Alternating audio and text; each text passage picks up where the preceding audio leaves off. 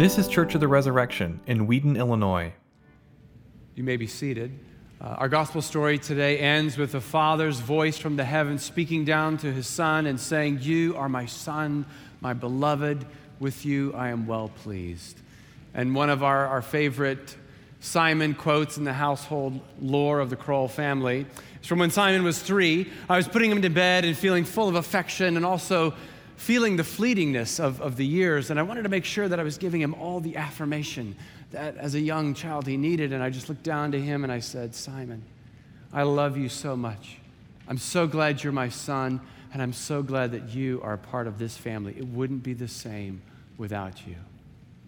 And he looked up at me and he said, "Papa, sometimes when I drink too much milk or water, it comes out my nose." The Bible doesn't tell us what Jesus said in response to the Father's voice, but we can be reasonably assured it wasn't that. While I'm thinking of it, Resurrection, I love you. And it's a joy for me to serve you as a priest. I'm so glad that you are the church that I get to serve. And I believe that God has given me a prophetic word today to encourage us, to strengthen us, to open us up to what he wants to do in the power of the Holy Spirit. So we're going to talk about the Lord's baptism, how the Lord in his baptism was proclaimed to be the Lord's anointed and all that means for Jesus. But then we're going to see what does that mean for us who are also called the Lord's anointed ones.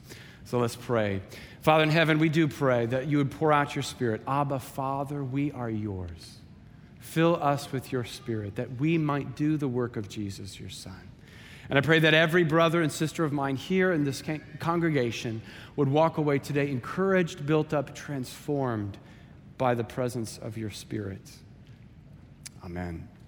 So turn to Matthew chapter 3. It's on page 808 in your pew Bibles. We'll look at the story of Jesus being baptized in the river.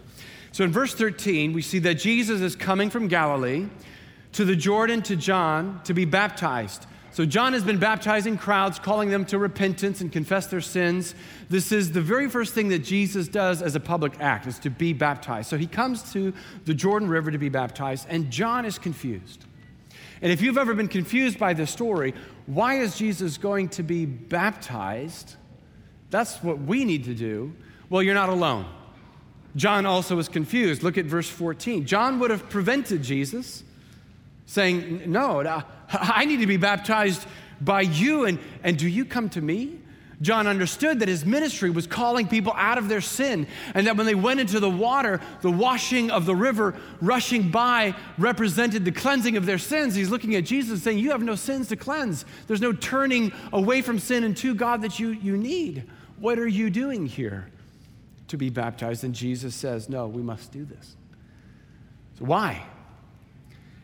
Well, first, it is for Jesus to identify with us, to identify with sinful humanity. It's true that Jesus himself has no sins that need washing away, but in his baptism, he identifies with our sins. St. Paul says that in our baptism, we go down into the water, we identify with him in his death. Here, Jesus, by going into the water, identifies with us in our sins. And that work, which does culminate on the cross and finds its fullest expression there, nonetheless was part of his earthly life all along. When he was conceived, when he took on our nature, it was fallen human nature that he assumed. That is, human nature that was weakened by the fall. He had no special advantage being the Son of God. He took on our humanity. It's like a batter stepping into the batter's box with 2 strikes against him before the first pitch is even thrown. If Jesus had sinned once, the game was up. It was all over. And Hebrews tells us that Jesus indeed was tempted in every way as we are, yet he never gave in to temptation. He always said yes to the Lord and no to sin. Where we fell, he succeeded. And indeed, the very next story after Jesus' baptism is Jesus being tempted by the devil in the fullest possible temptation. And spoiler alert, Jesus succeeds. He defeats the devil.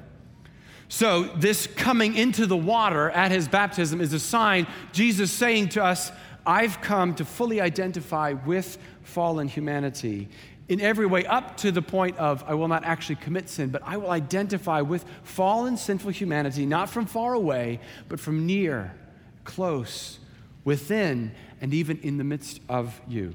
With all the disadvantage of our weakened humanity, from that place I will raise up humanity. So Jesus' willingness to go under the water at the Jordan River shows us his willingness to undergo death and suffering for our sakes and in our place at the cross. But what else does the baptism of Jesus signify? Well, we look at verse 15. Jesus' response to John, let it be so now, for thus, in this way, it is fitting for us to fulfill all righteousness. Well, what does he mean to fulfill all righteousness? Possibly, he's referring to Exodus 29, where in the ordination of Aaron and his sons to the priesthood, Moses first washed them and said that all future priests, before they become anointed as priests, they do a full body washing of water. They come up out of the water, then they're anointed with oil, and that's part of their consecration to the priesthood. It could be that Jesus has that in mind when he says to fulfill all righteousness. It could also be that when he says to John, let us do this, you and me, John, he's saying something, that there's a passing of the baton, because John, whom Jesus would later say was the greatest of all who had been born to woman up to that point, and therefore John the Baptist represents all of the Old Testament. There is a passing of the mantle from John to Jesus. But whatever is happening, certainly this is happening. In Jesus' baptism, we see the official inauguration of Jesus, the Messiah. The word Messiah, which we translate Christ, but is Messiah in the Hebrew, Mashiach, means anointed one.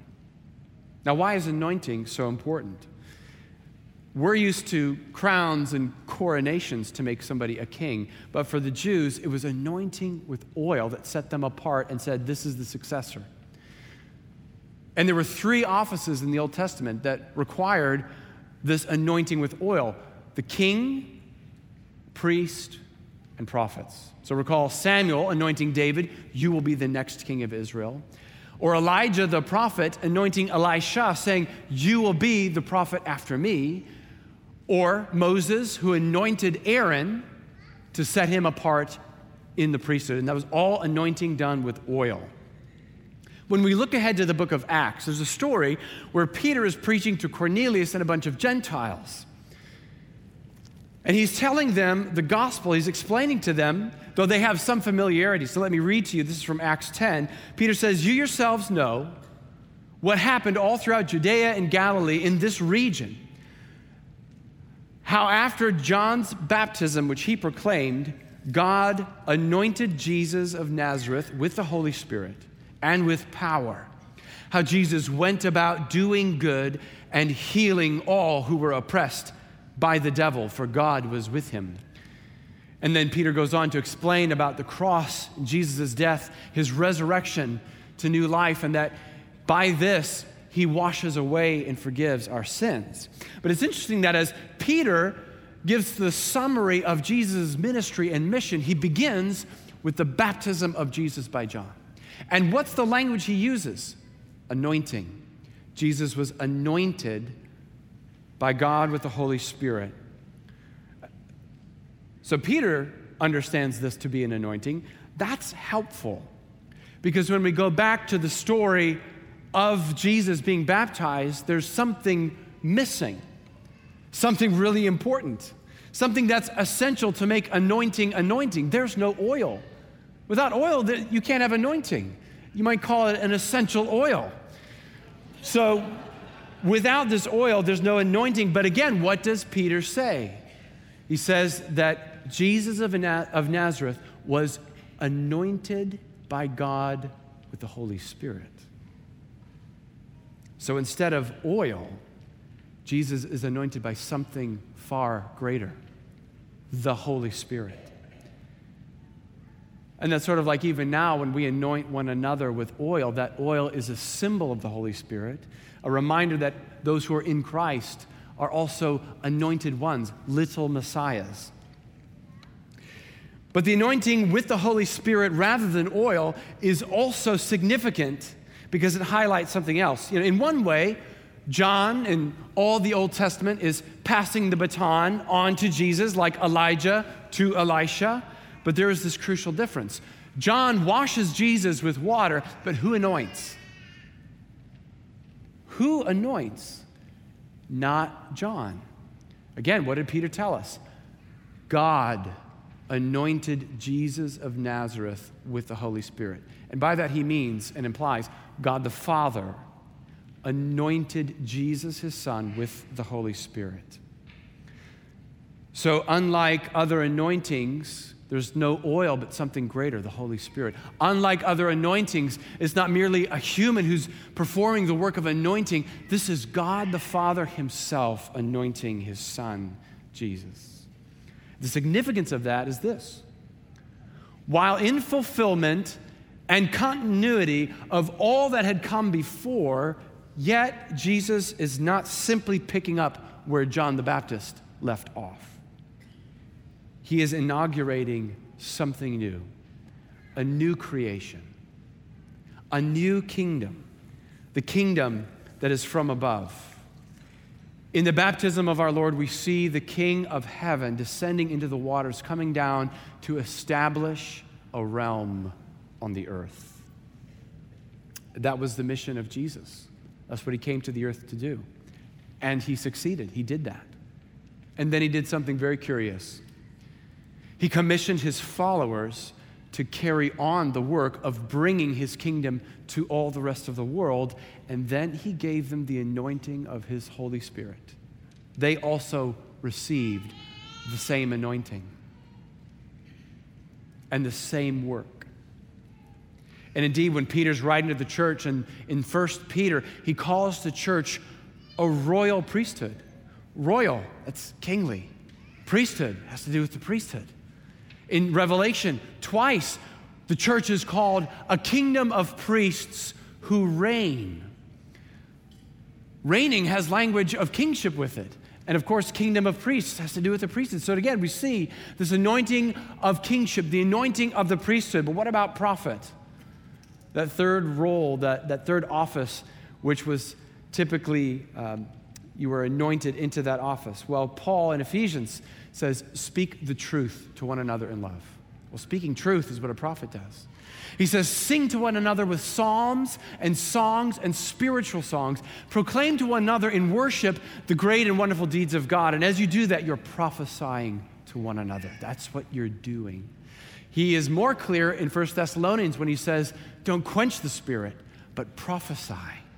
Test everything, but don't quench the spirit. And in 1 Corinthians 14, make love your aim and desire the greater gifts, he says, especially that you may prophesy.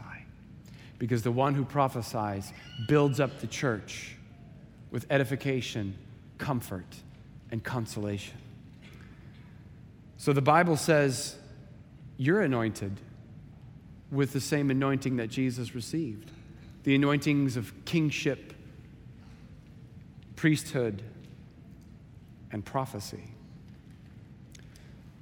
So the question for you this morning is, are you walking in the anointing God has placed upon you? Are you walking in the anointing of kingship? So in the ancient world, kings went out to do battle for their people. They fought against the enemies of the people. They fought to expand their kingdom. And remember again, how did Peter describe the mission of Jesus? He went about doing good and setting free all those who were oppressed by the devil. He fought against our enemy. That's what Jesus did. Are you battling against evil for the sake of those around you? Are you helping someone get disentangled from sinful patterns?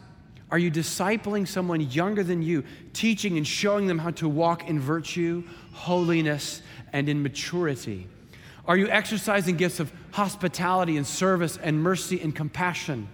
in order to bring the love of Jesus to the world around you and break the power of loneliness and suffering.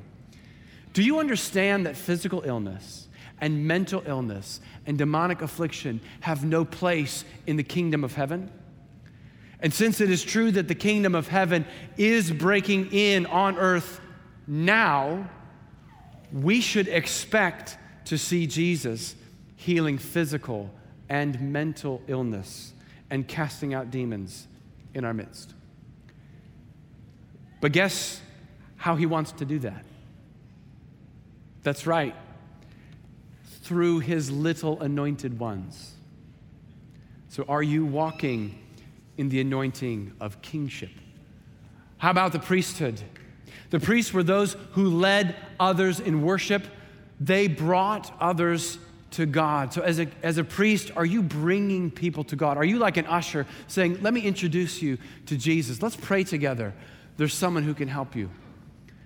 Are you facilitating worship? In your private prayers, are you crying out to God in the work of the priest, which is intercession, for those that God has given you in your life, especially when you have any kind of charge or authority over them? Are you crying out to God on their behalf for their life and their formation in Jesus, or their salvation if they do not know the Lord? Are you doing the work of intercession quietly in the prayer closet with faith, believing that God hears persevering prayer? And in the world, in relationship, in conversation, in the rhythms of your life, are you acting as a priest? Are there friends in your life? Are there brothers and sisters in Christ who could say of you, I'm closer to God because of him. I'm closer to God because of her. If you have a family, are you leading them in worship? Are you leading them to God? Are you leading them in a life of prayer? Are you walking in the anointing of priesthood? And how about as prophets? Jesus said to the church, you're salt and light in the world, meaning you're to speak the truth of God and the word of God to contemporary life. There are a number of issues in which Bible-believing Christians are already and increasingly will be finding ourselves on the outside and at odds with many of those around us. When it comes to belief about abortion, what is right and wrong in our sexual lives and sexuality and sexual ethic, what we believe and say about gender, or any of the identity issues generally, what do we say? Not to mention how we approach the very conversations about race and money and communism and socialism and democracy and parenting and work and equality and inclusiveness. How we're going to even have those conversations as Christians is different. Not to mention where there may be some overlap. And yes, we always want to look for ways that we can say to the world, yeah, this value, we also call that good. Yet increasingly, we're going to be finding ourselves saying, not good, not good. Here is our vision of what is good. Are you walking in the anointing of a prophet, speaking truth?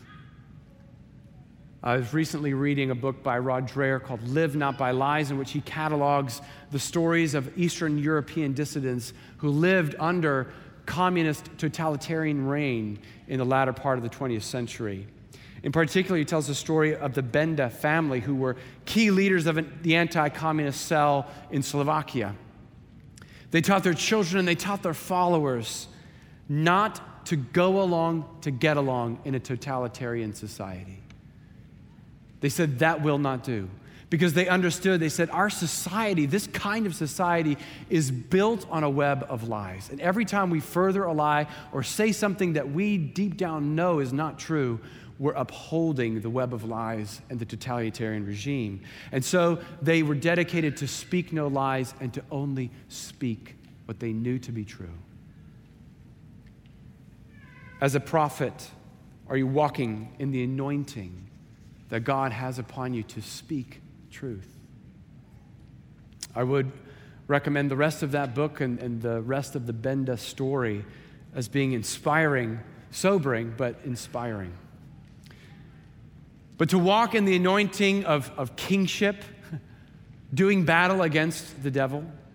And the anointing of priesthood, to have the courage and the faith to go to the place of prayer and to intercede, believing that things are going to change, or to live as prophets in our day and age. If that doesn't seem daunting to you, and if you don't already see your shortcomings, then you're not paying attention to either your life or what I'm saying this morning. If you are intimidated and you're asking, how can we do all that? The answer is the same way that Jesus did. Because even Jesus could not and would not embark upon his earthly mission apart from the anointing of the Holy Spirit. Even Jesus would not set out on the purpose for which he had come without receiving a fresh outpouring of the Holy Spirit. He would not do it. He knew he needed to receive that anointing. He did everything in the power of the Spirit. Notice, Jesus does everything in the power of the Spirit. And then you start to read the book of Acts, the Holy Spirit does everything in the name of Jesus. Jesus will not do his ministry apart from the power and the constant infilling of the Holy Spirit. Can you be renewed in the Spirit? Yes. Can you receive the Spirit again and again? Yes. Do you need that? Yes. Do you want it? I don't know. Do you? Do you want the infilling and the constant renewal of the Holy Spirit of God? And what would it be like if this were a church filled with people who were filled with the Spirit of God?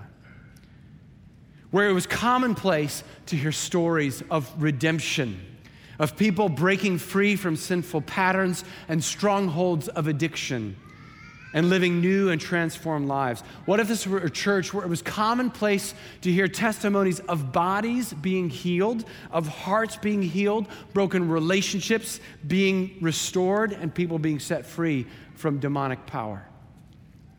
And what if it wasn't just the pastors and the leaders doing this, but it was the people of God who understood their authority to pray and to heal and to declare good news in Jesus? What if it was normal for us to hear of people finding joy at coming home in God, coming out of darkness into the light, coming out of death into eternal salvation, being saved by the good news of Jesus? What if this were a church where people prayed for one another and regularly witnessed God at work in miraculous ways? And also, and not to be left out, what if we were saturated with stories of normal, everyday Christians facing rigorous trial and challenge, but walking those valley places not with despair, but with hope and endurance and a testimony of the constancy of a God who is faithful in the valley? What if all of that and more? Well, I want to tell you something. Just about everything on that list that I just listed out is already happening here at Church of the Resurrection. It's already happening.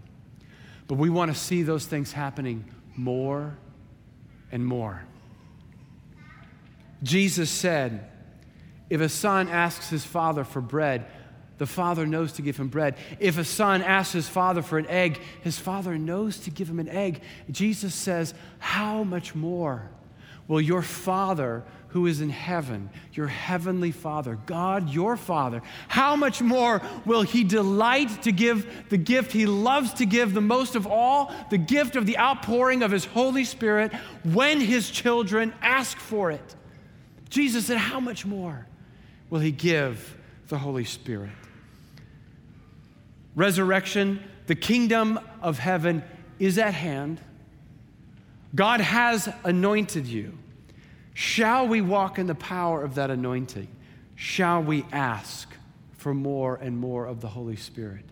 Shall we do that today? Thanks for listening. Our vision at Church of the Resurrection is to equip everyone for transformation. As part of that vision, we love to share dynamic teaching, original music, and stories of transformation. For more of what you heard today, check out the rest of our podcast. To learn more about our ministry, visit churchres.org.